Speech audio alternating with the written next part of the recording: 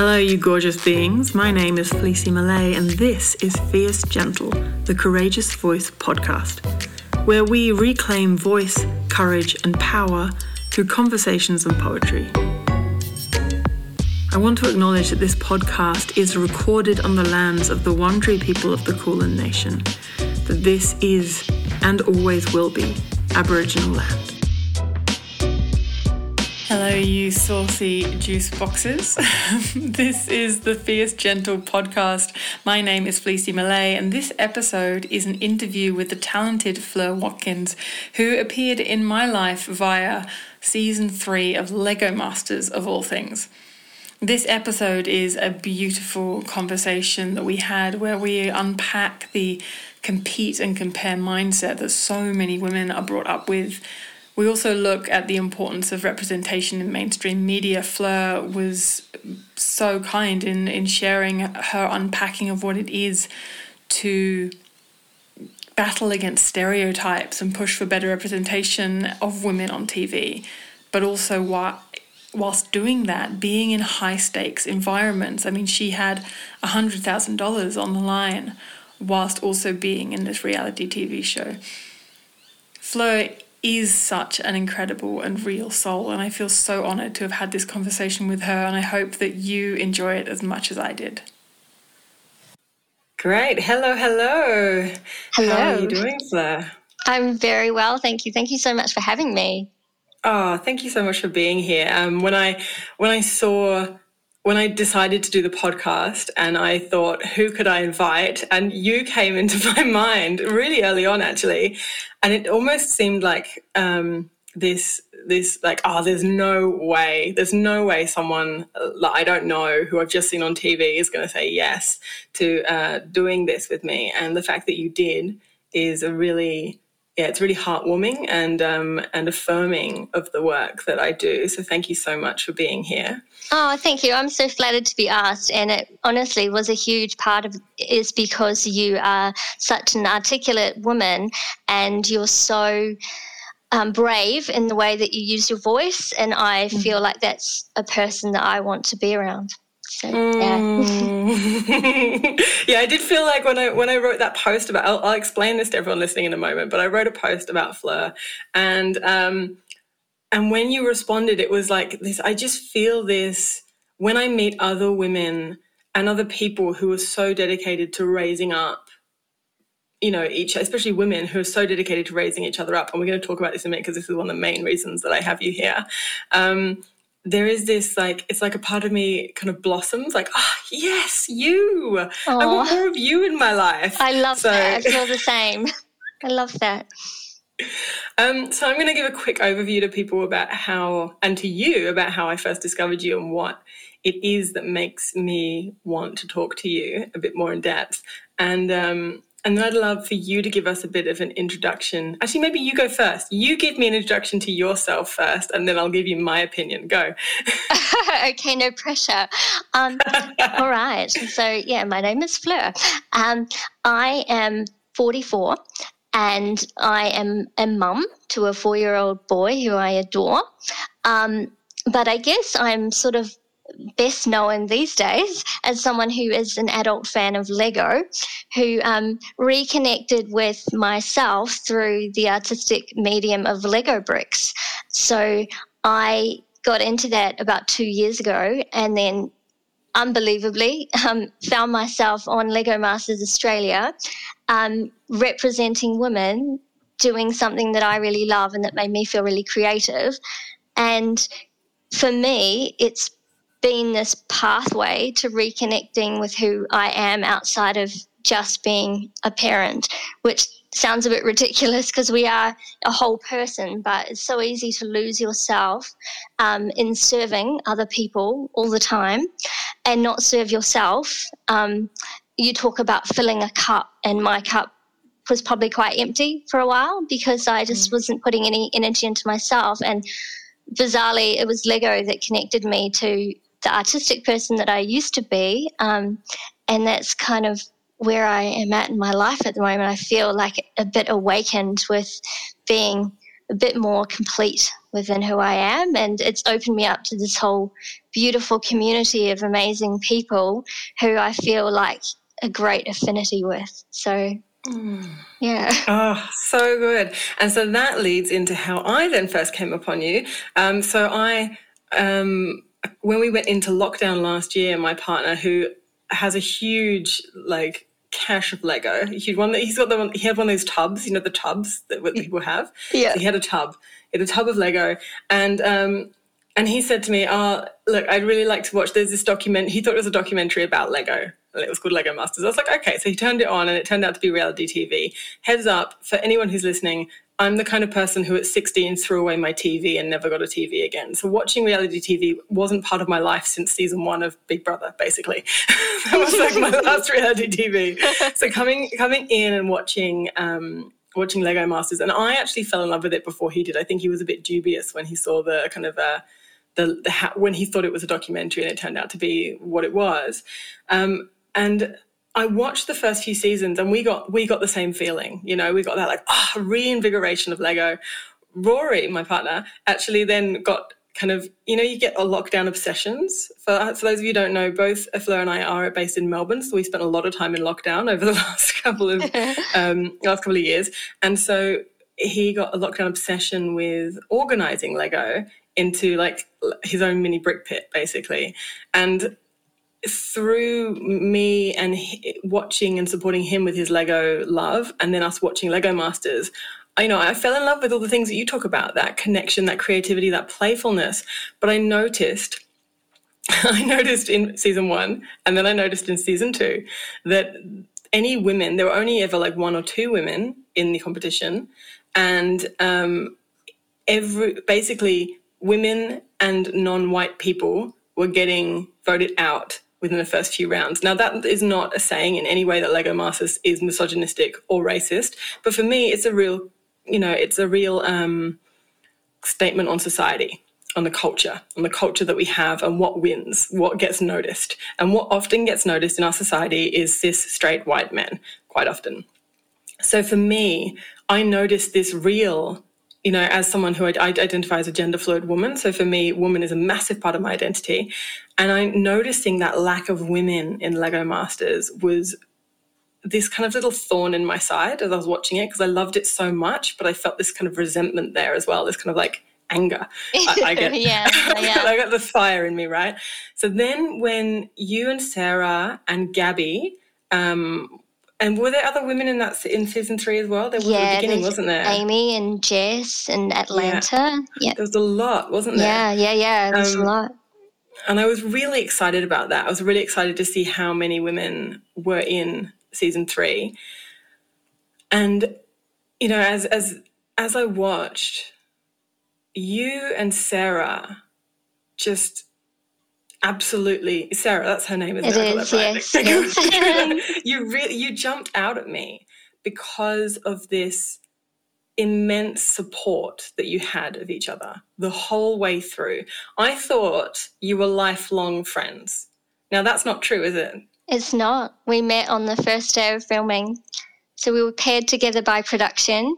And it's so lovely hearing that from you, because it was so important to us fundamentally to have each other's back from day one, even more so because we didn't know each other. So it was crucial to support each other. Otherwise, we would probably fall down in a heap, We felt really strongly about representing women. It's a hobby or a pastime that is hugely male-dominated still. It's changing, which is great. And since the show, oh my gosh, I've had so many female builders contact me, so many, so exciting, who have been inspired, who want to do it too. And yeah, I think, that was so important to Sarah and I to put to show that we really cared about each other, and that the most important thing was being supportive of each other, regardless of whether it was a great day at the office for us or a terrible day at the office for us. Because, when you tear people down, it doesn't serve anything. It doesn't improve a situation. It's so easy to just get angry if something goes wrong, but it's much more beneficial to take a deep breath and say, I've got your back here. It's okay, you know. So we felt really strongly about that. And I mean, you know, I've had situations where I've, you know, met somebody and got to be in like a team with them or a relationship with them or something, and we're like, you know, we've got each other's back. We're prioritizing that, but it's a whole different thing to say that and then to have, you know, what is it, $100,000 or something on the line? $100,000, yeah. $100,000 on the line, and high stakes, high emotion, high stress situations. And you had a few moments where like shit just fell apart at the last minute. Disaster. And so it's a whole different thing to do that in the moment. So what was that like for you in those moments when it wasn't just the theory of, yes, we've got each other's back, but the actual practice of it? Yeah, I think that's such a good point. It is actually really difficult in practice sometimes. You know, you'd like to say that you're a perfect human, and it's easy to always be supportive. But, you know, in my background, in my work background, I was an event manager for 20 years, and I am very much sort of someone who leads or someone who works by themselves. I'm very autonomous in the way that I work. So it's actually a huge challenge to then build with someone else and be creative with someone else. Even more so, I think doing something artistic is often a solo thing. And to go and be artistic and get on the same page with someone, Sarah's such an artistic person. I was so lucky. She had great artistic vision. She came up with amazing ideas. So I was really, really lucky that I landed with her. But you know, in practice, it is difficult when under that pressure. We were filming up to 13 hours a day, up to 6 days a week. We were away for 3 months, away from our children, away from our families. And there were days where you would just be like, this is so tough. And you'd be frustrated with it, I'm sure, with each other. But it was interesting, you know, Sarah and I would talk a lot about the way that we communicate. And as women, we actually found that fundamentally we probably communicated differently in a kinder way sometimes to guys. Like Owen and Scott are a great example. They were lifelong friends and they were on the show together. And if one of them didn't like the other's idea, they would be like, oh, that's shit, you know? And and I would be like, I would never say that to Sarah. I would be like, could we think about a different way of approaching that? You know, I would colour the language so that it wasn't brutal. But it was just interesting to note the different way that perhaps genders communicate sometimes. Yeah. And I think Sarah and I always had a soft approach. And at times, we probably would have benefited from being a little bit stronger with each other, because at times we would be on the different pages and it wasn't coming together smoothly, and we didn't want to hurt each other and say, look, I don't really like where you're going with that, and vice versa to me. I don't like what you're doing with that face, or I don't like what you're doing with that body, or whatever. And we were so conscious of being kind and supportive to each other that occasionally that probably bit us a little bit. But I think in knowing that other people would see that through the screen, I think it's so important to set the example that you want, because the audience of that show is largely sort of young people and children, and I would hate for them to sit there and think, oh, it's okay to tell someone your work's rubbish, or I hate what you're doing. You know, it's that there's more to it than just building Lego. It's being an example. So I took that really seriously. And, you know, I think the reality TV is such a big medium at the moment, and it's such an interesting medium because it presents stereotypes that I don't fit into.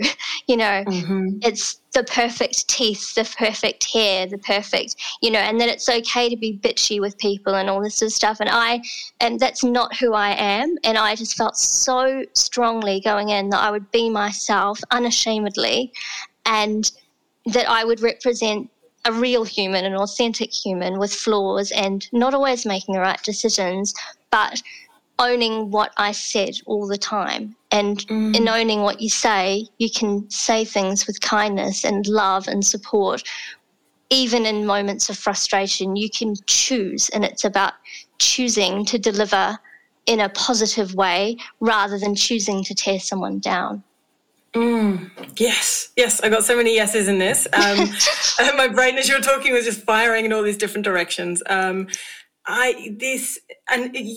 going off that last point, the choosing not to tear someone down is, I mean, on some level it's like, oh yeah, it's a choice, it's just a choice. But on another level, that is unpacking generations of like programming that we as women have had to rip each other down. Because I look at those shows with the how it's okay to be bitchy, and I kind of, part of me just has compassion for people who are still dealing with, or who are in a place where their reaction is to be bitchy, because that's what they've been taught. This is what I was taught. I still do it sometimes. I still catch myself. And media continues it, because it's this like high energy, it's like gets high views, and you have that kind of like really drama attitude. But I guess what I want to focus on really is that it's not easy to choose not to do that, because there is so much conditioning there. And when I watched you, every time I saw those moments, I could see all the work that has to happen to be able to say, okay, in that moment where Sarah turns to you and she goes, I just need to take this all apart, or you go, I just need to take this apart, and the other one says, okay, all right, yes, do it, and that is like, that okay has, so much processing and emotional regulation and emotional maturity and self-understanding behind it to be able to go, okay, yes. Yeah. It speaks volumes about you and your perceptiveness that you recognize that. A lot of people would see it and not see the layers of that, but that is 100% what it is when someone makes a choice like that, because you're putting aside your knee-jerk reactions sometimes to just take a breath. And it's such an important thing to learn, and it can be used in so many facets of life, in your relationship, in your work, in your parenting, in your friendships. That choice can shape the way those are managed. Absolutely. And as you're talking, it reminds me, because I feel like it's a great metaphor. Being on a team in Lego Masters is a great metaphor for all those other situations, because I'm actually a hyper-reactive person. I get high anxiety. I get sensorial overwhelm really easily. And so I can be really reactive. And so it is really hard work for me not to do that. But it does pay off. And the difference is when I remember that whoever I'm with is on the same team as me, if they are. And so I felt like you and Sarah the whole time were, we're on the same team. And I'm going to call out a few Lego Master names here, which is probably not the first time these have been used as an example of this. But and I just want to say to both of these people, I think you're both awesome in your own unique ways. But the Billsy Kale team, right? In season 1, I think it was, season 1. Now, Kale is a really unique character and so self-involved in the way that he was thinking that it seemed like it wasn't we're on the same team. It was never we're on the same team. It was this is my team, and even Billsy's against me in this team. It was the kind of the attitude that I witnessed there. And that's not to take down Kale. That's how I think a lot of us communicate when we're even in relationships, in families, in jobs. We put the people who are on our team as somehow our competition, or somehow aren't there to support us. And it's something that I use a lot in my parenting and in my relationship with my partner, is that we really affirm that we're on the same team. So when there's a challenge, we go, oh, hang on a minute.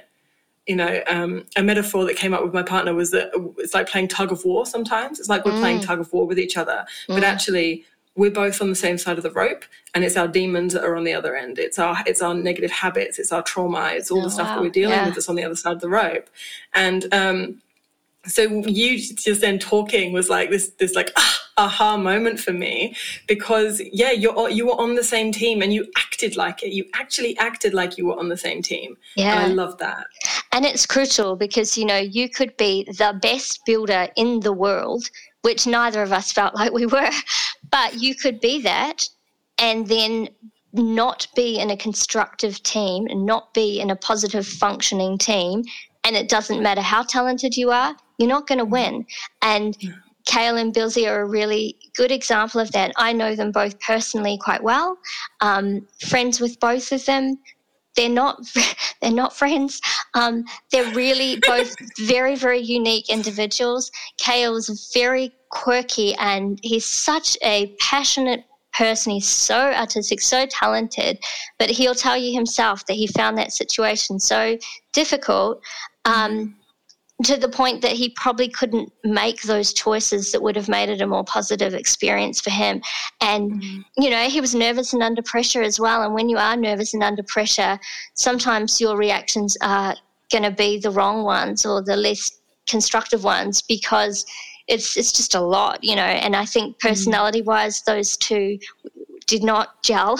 And it was like having two individuals rather than a team. And Sarah and I were so conscious of that and wanting to just get the best out of each other all the time, because we knew we weren't the most technical team there. We were well aware of our flaws, but we knew that we brought something a little bit different and unique, and also a feminine flavour that was special because it was different.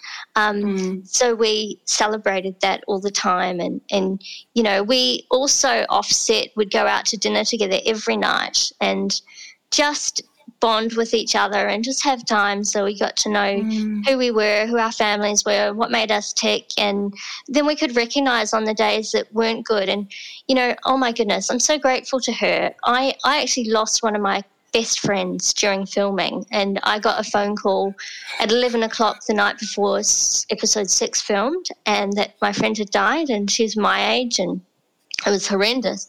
And Sarah, that next day, it wasn't a great build for us. It was a cut in half build, and it just wasn't flowing.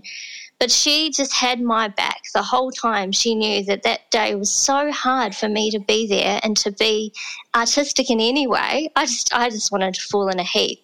And to be supported like that emotionally through that day, I will be forever grateful for her, because I didn't even know how I could get from the next minute to the next minute, and just to feel so embraced and so loved, and it didn't matter if I didn't do a perfect build that day. It didn't matter to her, because what I was going through was more important. She actually said to me that morning, if you can't do this, if you can't go on, we can walk away.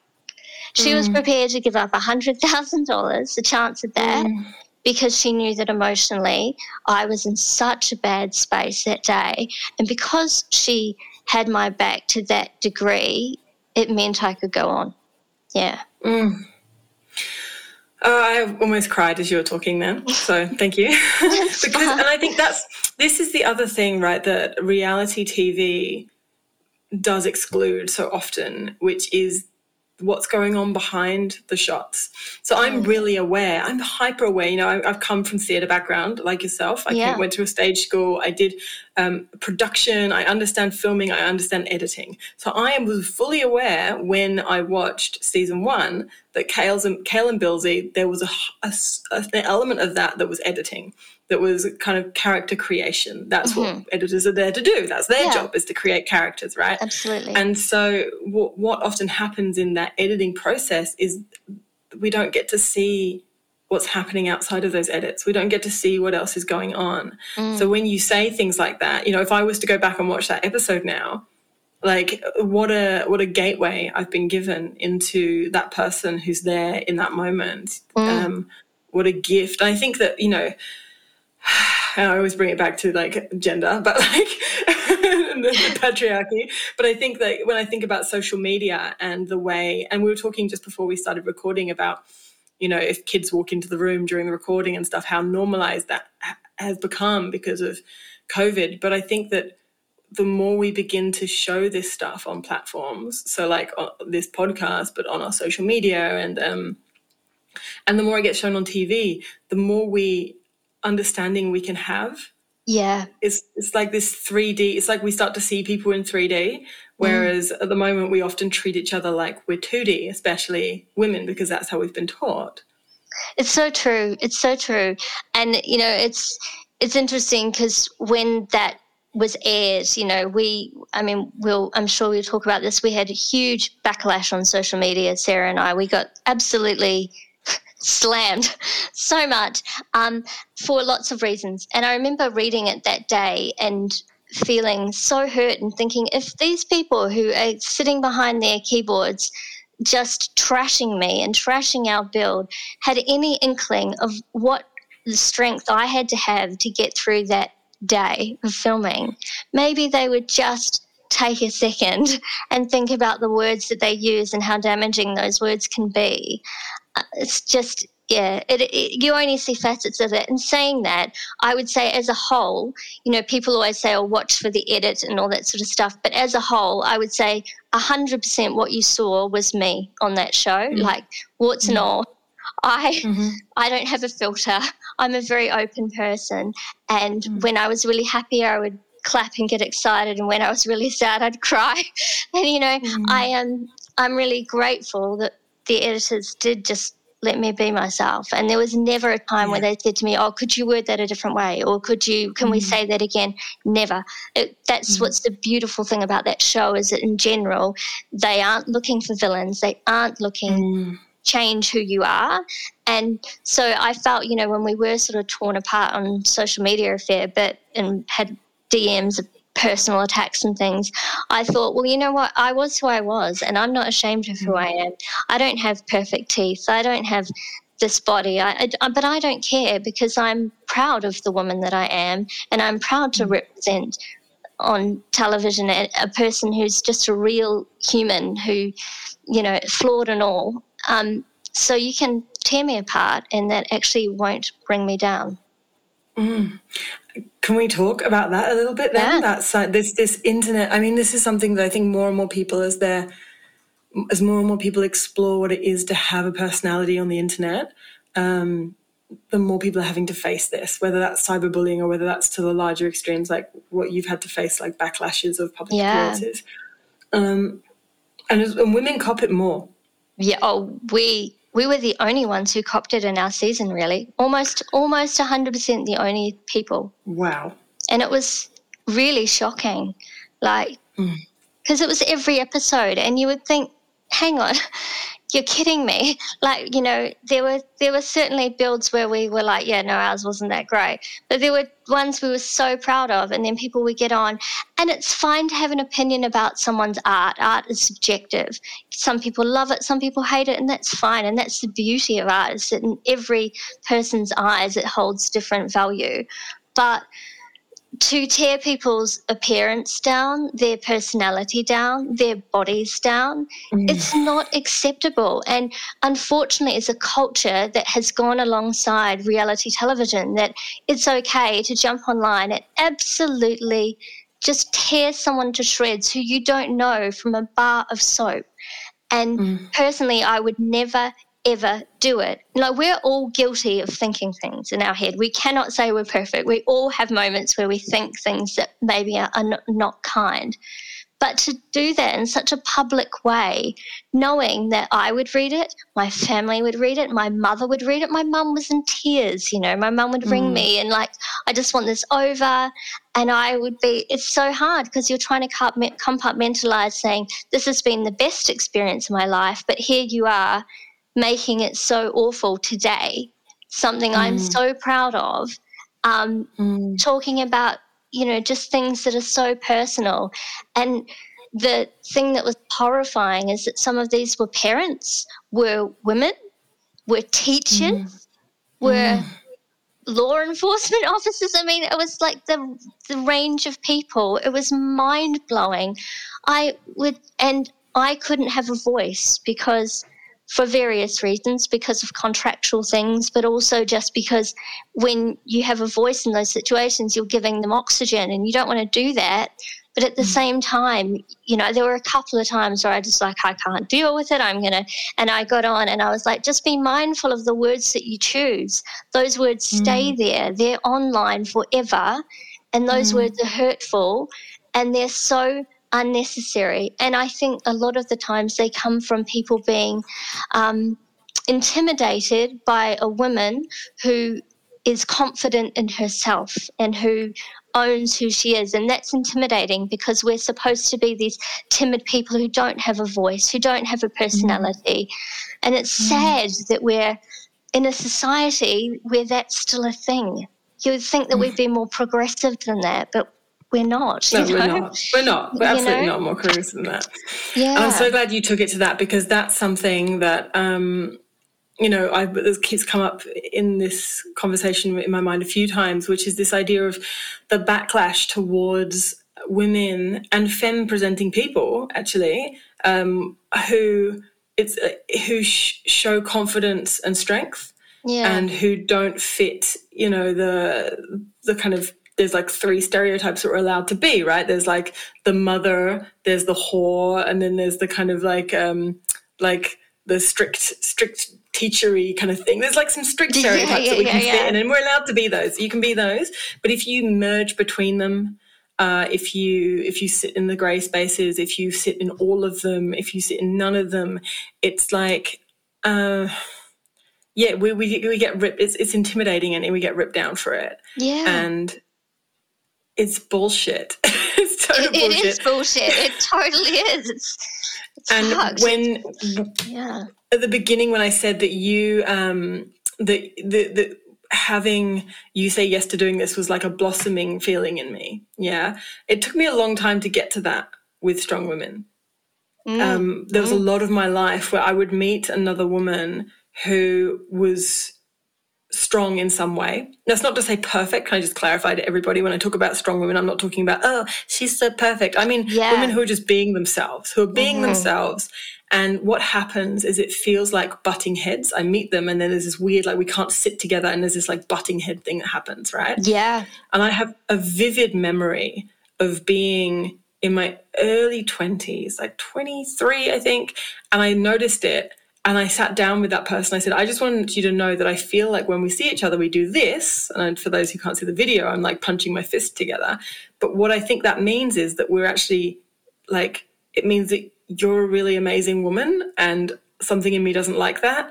And what that gives us, and I think that what we could be is this, which is where, like, for those who can't see the video, I'm linking my hands together, like holding hands. Like it's like when I'm able to acknowledge in myself that my resistance and my dislike, my instant dislike or distaste towards a woman is often because I'm impressed by them, because I think they're awesome. Yeah.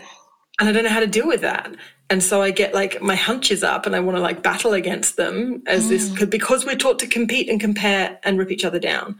Oh my gosh, it's so true. It's something that's been so present in my career in event management. Event management is hugely female dominated, hugely. And a lot of strong women, and how many heads I've butted with over my time where I just wanted to learn from them, but there was this thing that they would look at me as someone who might threaten their role because I was strong too, and because I was, worked very hard to get good at what I did. And I came to a point as I got older where I thought, isn't it a shame that we don't just celebrate the fact that you could potentially take my job? We should say, that's so wonderful that you have the qualities that you could do my job and you aspire to be like me.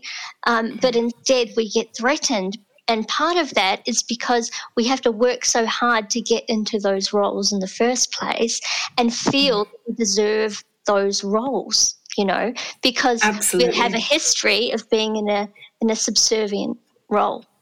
So absolutely. And I did a talk for a group in Las Vegas once that was a group of women that work in big data and kind of and that kind of tech and big data. And this group had been put together specifically for the women to support each other, because in that industry, if a man makes it to the top, he reaches down and he pulls all his brothers up with him. Right? Whereas it was proven through, research and statistics that when women made their way to the top, they did not do that. And they didn't do that because they were already risking everything by being a woman at the top. And if they were to be seen to be bringing other women up with them, that there was this risk that would lose them everything.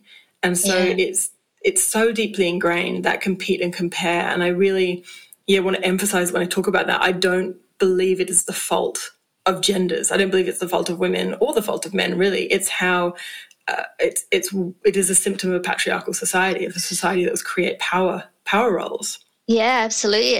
And even as a parent, I've seen it time and time again, mothers judging each other, tearing each other down. Oh, your child doesn't do this, or your child should be like this. Oh, I'm such a wonderful parent. Oh, I don't like the way that you do that. And I just think, oh, wow, could we not just support each other?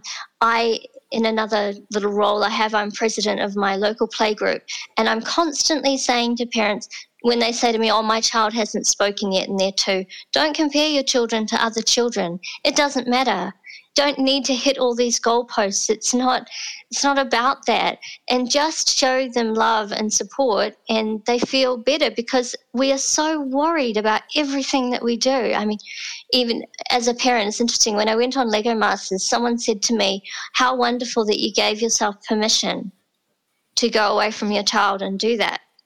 And they were right. To a degree, they were right, because I did have to give myself permission. It was hard to take the responsibility that I have to my son and to the time that I give to him as a full-time mum at the moment, to go away for 3 months. I did have to give myself permission.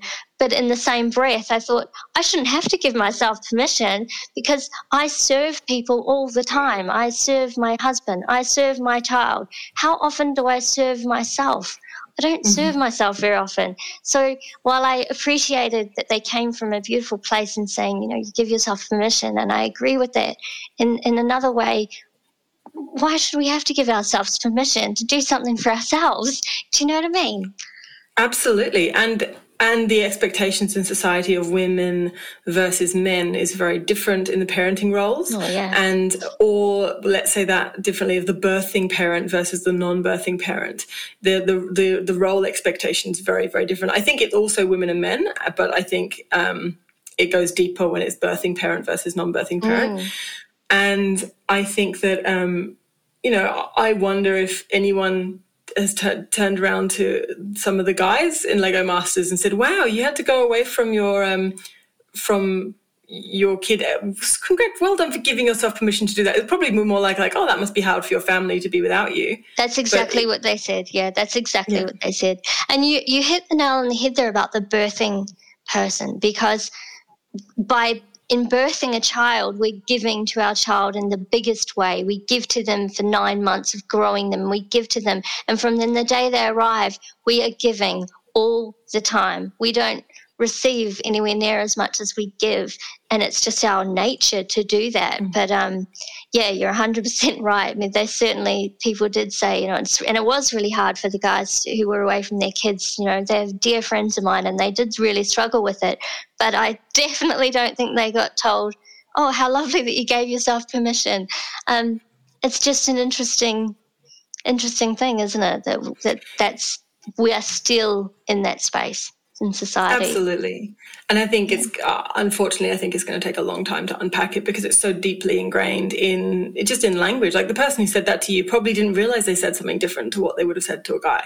It's a subtle change of words, and a subtle change of language, and a subtle meaning behind it. But it actually does so much, because you're right. We give so much. We give away ourselves. We give away our body. Our body is never the same body as it was pre-pregnancy. No, it's not. Our hormones, so our emotions, our reactions, our responses, all of it changes after going through pregnancy, whether we've gone full term or not, I believe. And I don't think that's something that's really acknowledged in society enough. I've been having conversations recently about this idea about being hormonal. I'm using my little air quotes, hormonal, and how, like, if a woman experiences big emotions and she's premenstrual, then it's put aside as, oh, it's hormonal, and therefore somehow that it erases it from having validity. It makes it invalid, and somehow we should be able to deal with it better because it's just hormonal. But I feel like there's a complete lack of acknowledgement that every single emotion comes from hormones. Yeah. That there is no difference between period hormones and other hormones. They're different hormones, but the emotions come from the hormones. Yeah. And so we can't feel when we're having big feelings. It can't be like, oh, these aren't the real feelings, because they are real feelings. They're absolutely real feelings. They come from hormones. And I feel like this is something that I want to really start to unpack in my personal life and with my friends and the women around me, is really celebrating and acknowledging the validity of hormonal responses. So whether that's, you know, because of going through perimenopause or menopause, whether that's through menstruation, whether that's through going through menarche, whatever it is that's causing big feelings, they're big feelings. They're not fake. That is such an important thing for me to hear, because I tell you, my whole adult life, if I've been like premenstrual and angry, I have tried to keep a lid on that because I don't want it to be blamed on that. I've consciously thought about that so many times and thought, oh, I don't want my husband to say, well, you're just hormonal. But yeah, I do have lots of feelings and emotion, and it does come from hormones, and that's just a fact of it. And I shouldn't feel bad about it. And yeah, but it's such an interesting thing that I have literally consciously chosen to sometimes not express myself, just gone into a room and been like, oh, you know, I won't show him in case he thinks, oh, she's just a hormonal woman. Isn't it a funny thing? Yeah, and I'm kind of the opposite. I do the big emotions, and then I'm like, and by the way, I'm not premenstrual. Yeah, I think I literally am on the verge of perimenopause at the moment at 44, so I can just say, well, I'm going to be just a raging nightmare for 10 years and you're just going to fucking deal with it. Yeah, and I think, again, there's this, that speaks to me. I went to see my doctor, my doctor is normally really lovely. I'm very fussy about what doctors I go to, but I've been dealing with, especially over last year, being in lockdown, a lot of anxiety and stuff came up, and it was looking like, and I still haven't been fully diagnosed, but maybe PMDD, so premenstrual dysphoric disorder, which means like hyper reactive emotions in that premenstrual phase. And my doctor turned to me and we were talking about it, and he just said as like we joke with each other a lot, but I think he was under a lot of stress and pressure and didn't realize how impactful his words would be. And he went, oh my God, you're going to be a nightmare when you go through your menopause. And it's like there was no offer of okay, it's going to be really difficult for you. Yeah. It's like you're going to be a nightmare for other people when you go through your menopause. And we forget, it's like the social commentary isn't on, wow, that must be really hard for you. It's going to be really difficult for you when you go through menopause because your emotions are going to be going everywhere. It's like, wow, other people are going to really struggle. Yeah, it's like, oh, other people, are they? Other people are going to be struggling. Yeah, that's so true. That's so true. Yeah. Lockdown was super hard for me too. And doing Lego Masters was really interesting because it unlocked a part of me that had been dormant for a long time, how social I was. I had spent so much time in the roles that I have in my life that I wasn't very social, and in lockdown we had a whole lot of other stuff going on in my family. My father-in-law had brain cancer through lockdown and he died, and we were looking after him, and I was just sort of in that role of looking after everybody. And then I did the show and was 3 months with all these creative people and felt like a different me, like the me I used to be when I was in theatre, and I felt so awakened and so happy. And then I found the subsequent lockdown so difficult because I literally sit in my house and feel like there's part of me missing because I'm not around people and I'm not around creative people. And I'm building Lego and I'm so grateful for that. But I found it's so much harder than I thought I would because I am a strong person and a resilient person. But now that I've unlocked that side of my personality that loves to be around people, I've felt really trapped. And yeah, definitely the last couple of lockdowns I've struggled, and my emotions have been very heightened as a result, and my temper has been a lot shorter. And I've found it, little things frustrate me so much faster, and it's interesting, isn't it? It's been a whirlwind. Yeah, I think that this the state of the world right now, the state of lockdowns, the state of never knowing what's going to happen, and I think that puts a lot of emotional stress on everybody, right? And, so it does. And you're right, like our tempers get shorter over time. the longer that we're carrying it. I saw this great, like a meme post thing that went around. I don't know what the term is, an infographic. And it's this picture of this person walking along and they've got this huge boulder on their back and it's a little cartoon and the boulder just says trauma. And they're like happy and walking along and they're like they're carrying their trauma along. That's fine. And then on top of the trauma comes like this, like another layer of like everyday stress, and they look a little bit like they're carrying a weight. And then on top of that one comes like a pandemic, and they're doing fine, they're doing okay, but they're like carrying this pandemic and their own trauma and their everyday stresses. And then there's this tiny little step they have to go up, and that tiny little step is called like minor inconvenience, right? And they get to the minor inconvenience and everything falls apart. And I think for me that really laid it out really well for me, is that and it goes back to what we talked about during that episode where you were dealing with grief, is that what is a difficult step for someone to go up for one person might be heaps more difficult or heaps less difficult for someone else, just depending on what they're carrying that day. Oh, yes. And how much we're carrying. And I think I'm really hoping that this journey with COVID, with lockdowns and this rising communication around mental health that's come with that, also brings in this idea of actually like deep compassion for each other in those moments. Oh, I agree so much. I feel so passionately about mental health. I've faced huge resilience in my life. So it's huge tests in my life that have made me resilient. I lost my twin when I was 20, and I understand grief in a very deep way. I've lost so many people, so many very close people, and I watch other people dealing with grief or anxiety, and I am so compelled to put my arms around them and say it's going to be okay, you're going to get through it, because you do. But that's such a relevant point about sometimes it's the tiniest little thing that can just push you over the edge, and someone might look at your reaction and think, well, that was a big reaction over a small thing, and what they don't see is what's inside here. Or people dealing with depression and mental health, that they've got this whole black cloud inside them, and it's pushed and pushed and pushed, and then there's that one little thing that pushes them over the edge, and we're not party to what's inside them at the time, what's in their mind, what's in their heart. And as someone who's been through that dark place and come out the other side to light, I have so much empathy for what people are experiencing in the world right now, and how damaging it can be for people who have struggles with mental health, who are isolated at the moment in that, because that makes that so much bigger for them. It's really frightening, actually, and it is something. I'm only one person, and I don't know how much difference I can make, but if I could make it to one person, I would feel good, you know.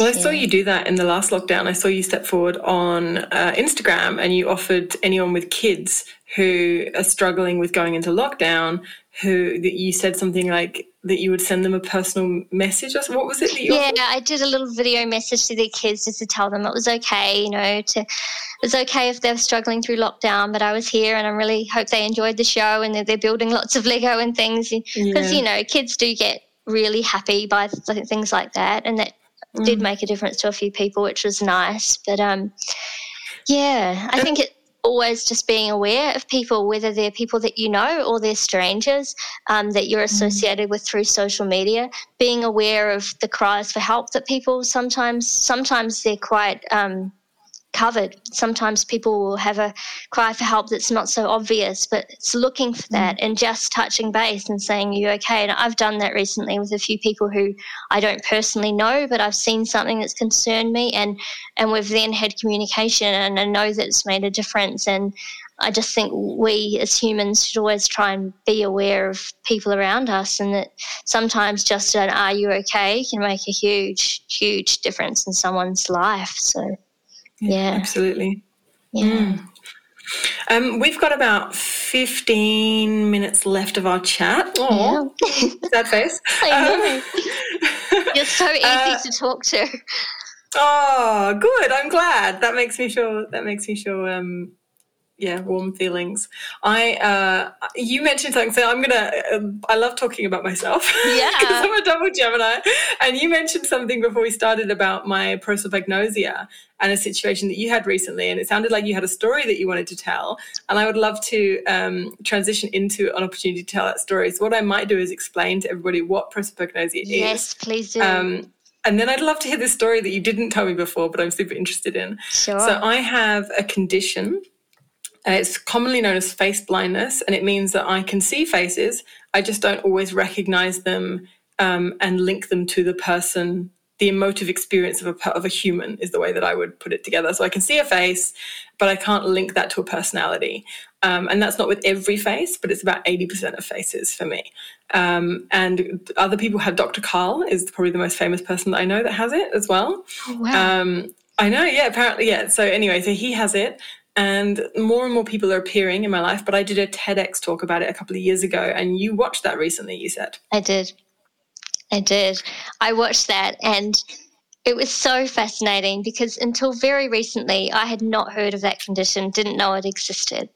But about a month ago, I was at Brexpo in Adelaide, which is a Lego convention, and a lady who was exhibiting with her daughter. Her daughter's name was Lauren, and the lady came up to me and said, "I need you to meet Lauren." And I said, "Okay, yep, cool." And I came over to Lauren, and she said, "Oh, you're really special in our lives, Fleur, because Lauren has a condition about facial blindness, and she never watches TV because of it, but she loves Lego."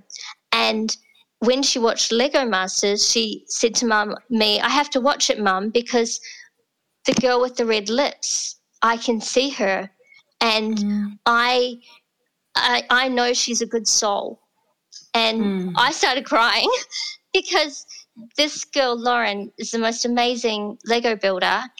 She has a lot of other conditions which she has to deal with. She's pretty much nonverbal, but and she has lots of challenges.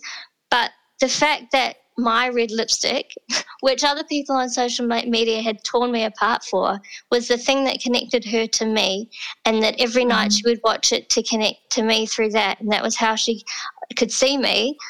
It felt so special, and it was so interesting listening to your TEDx talk because it gave me a greater understanding of the condition, because I was really confused when I was having this chat with her mother. I was like, I've never heard of this. Is this even a thing?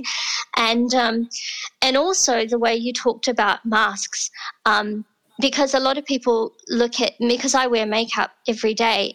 For me, it's an artistic expression, and it always has been. I've just always liked that sort of 50s rockabilly look of makeup. And it isn't a mask for me. It's just a way of expressing. For me, putting on a mask, and you talked about it so well, is about hiding who you really are. And I think you can still wear makeup but be an authentic person. And I really hoped that, in the show that was what came across. But I thought how lovely that my red lipstick that has a personal meaning to me actually transcended this condition, and it became a way that she connected to me. But then because she didn't see my face or recognize my face, she recognized aspects of my personality that she felt drawn to. And even though she couldn't verbalize that to me, she took my hand at this exhibition, and I just felt really special. And I felt like if nothing else came out of that experience, the fact that I connected to one person who had an affinity with who I was on a deeper level than just what I was building or just that I was on TV, it was really magical. So to then see that you had the same condition, because I felt a natural, in the communications that we've had online, I've just felt drawn to who you are, and I haven't been able to explain what that is. It's just sometimes you just think, oh, that's a person who just engages me. I just want to know more about her. I've since watched lots of your poetry and the way that you use your voice in such a dynamic, strong, powerful way, and some of the messages that you give that I don't know if I'm even brave enough to give, and I'm inspired by that, and it makes it, I hold you up on a pedestal as someone who is being a voice in the way that I hope I can be.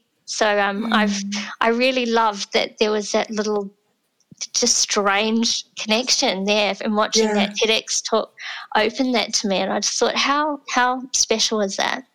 Yeah, beautiful. I'd love to speak into that actually.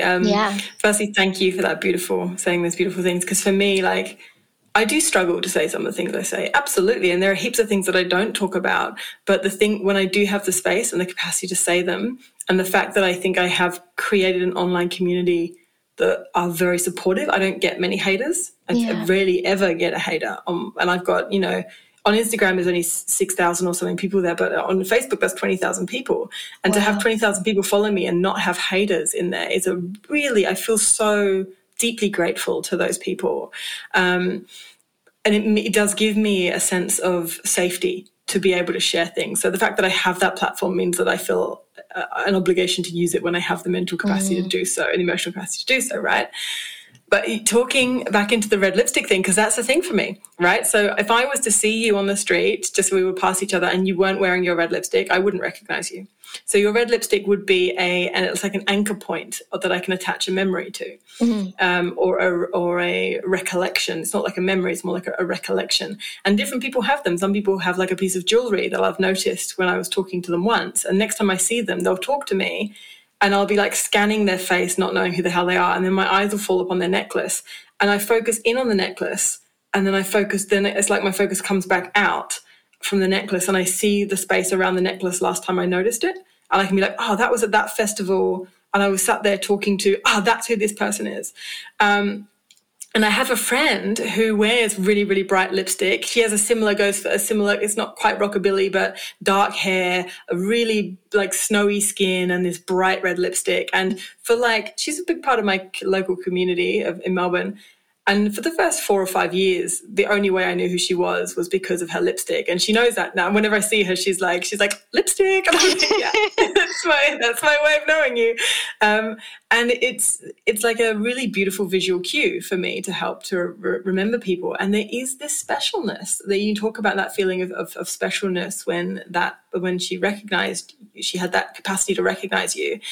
There is very occasionally people who I haven't seen I've met once in my entire life, and then it's been a decade since I've met them, and I will see them and I'll know exactly who they are. Wow. And there's no rhyme or reason for why that person. It's not like a particularly special connection. Once it was a guy that I met at the Didgeridoo Festival in France, and he was an Aussie guy, and I think he just had a unique face to me. To me, it was a unique face, right? And then literally probably almost 10 years later, I was at Confest in Australia, and he was there, and I saw him, and I was like, I know you. I met you at this festival. My friends looked at me like, well, how the fuck did you know him? Like, you don't even know me. That is amazing. They must have just been like, sorry, how is he more special than us? I'm in your life every day, and that is amazing. Absolutely. And so those little moments, and I had a feeling that people would, when I heard you talking about people picking apart your aesthetic and how you show up, and I was like, I know the kind of things they're going to focus on. They're going to focus on the fact you wear makeup. They're going to focus on your body shape. They're going to focus on the way you speak. This is the kind of things that women get pulled apart for. But I agree with you. I use makeup. I don't wear it every day, but I do. I love makeup. I love dress ups. Yeah, and I do really over the top makeup actually when I do it.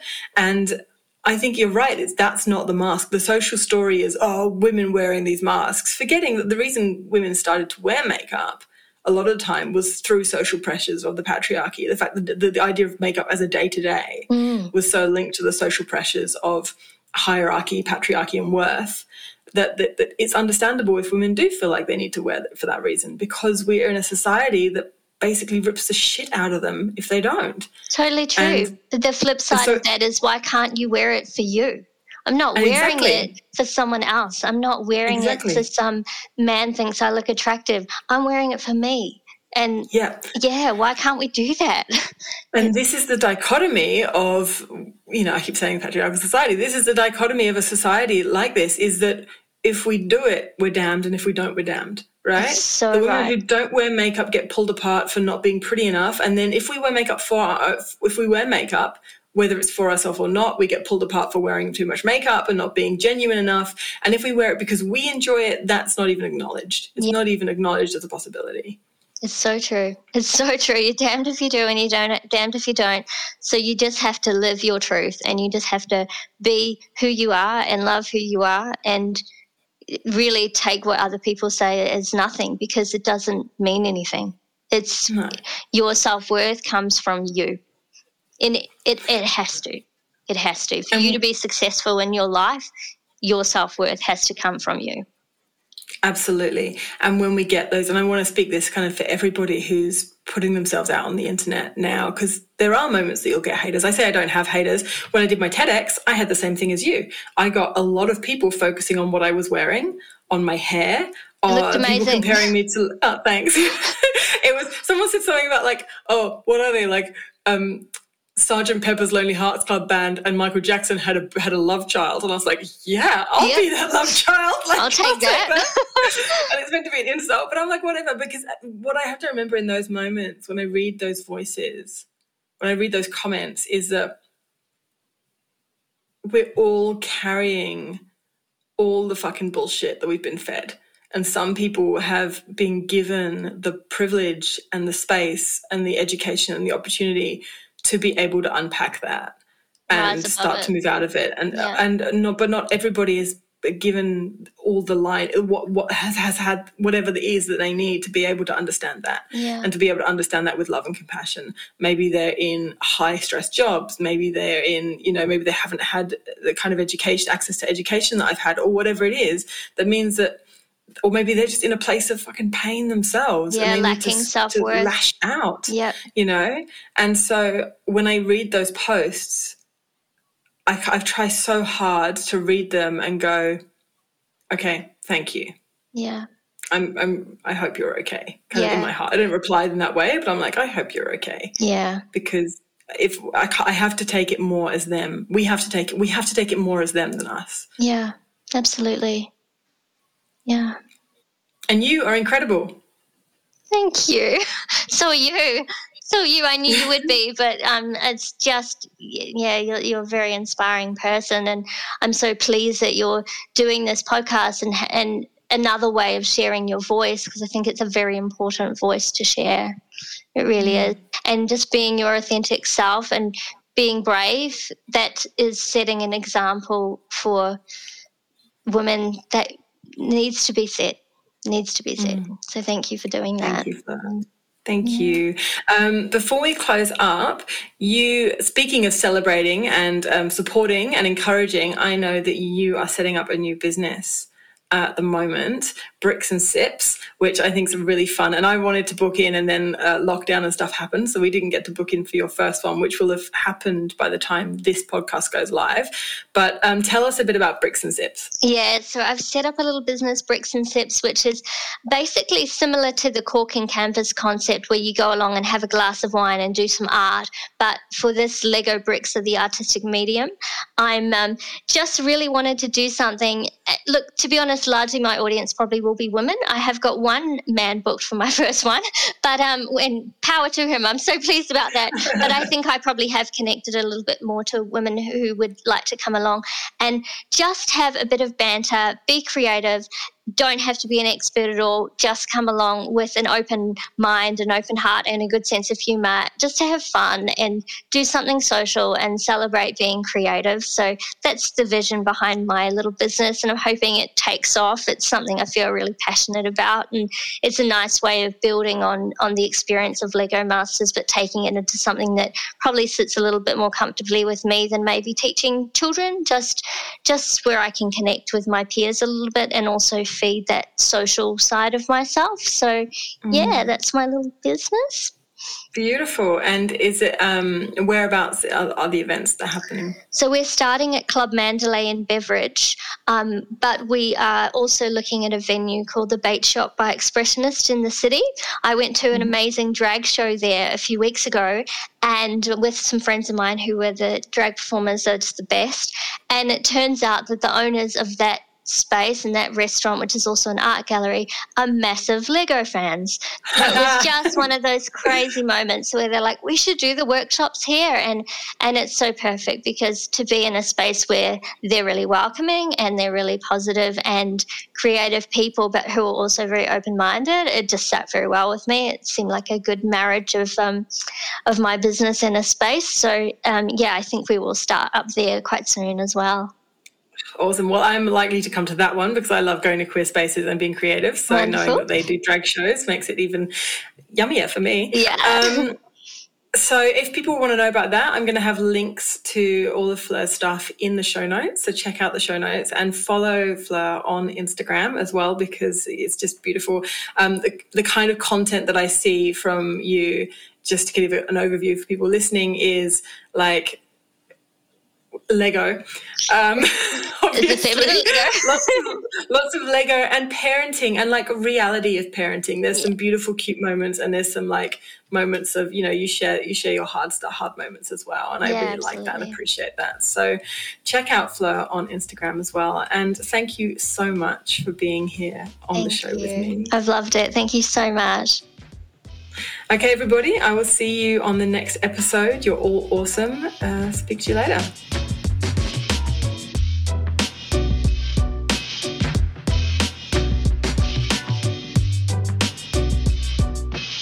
You've been listening to Fierce Gentle, the Courageous Voice podcast, hosted by myself, Fleecy Malay, and music and editing done by Rory McDougall.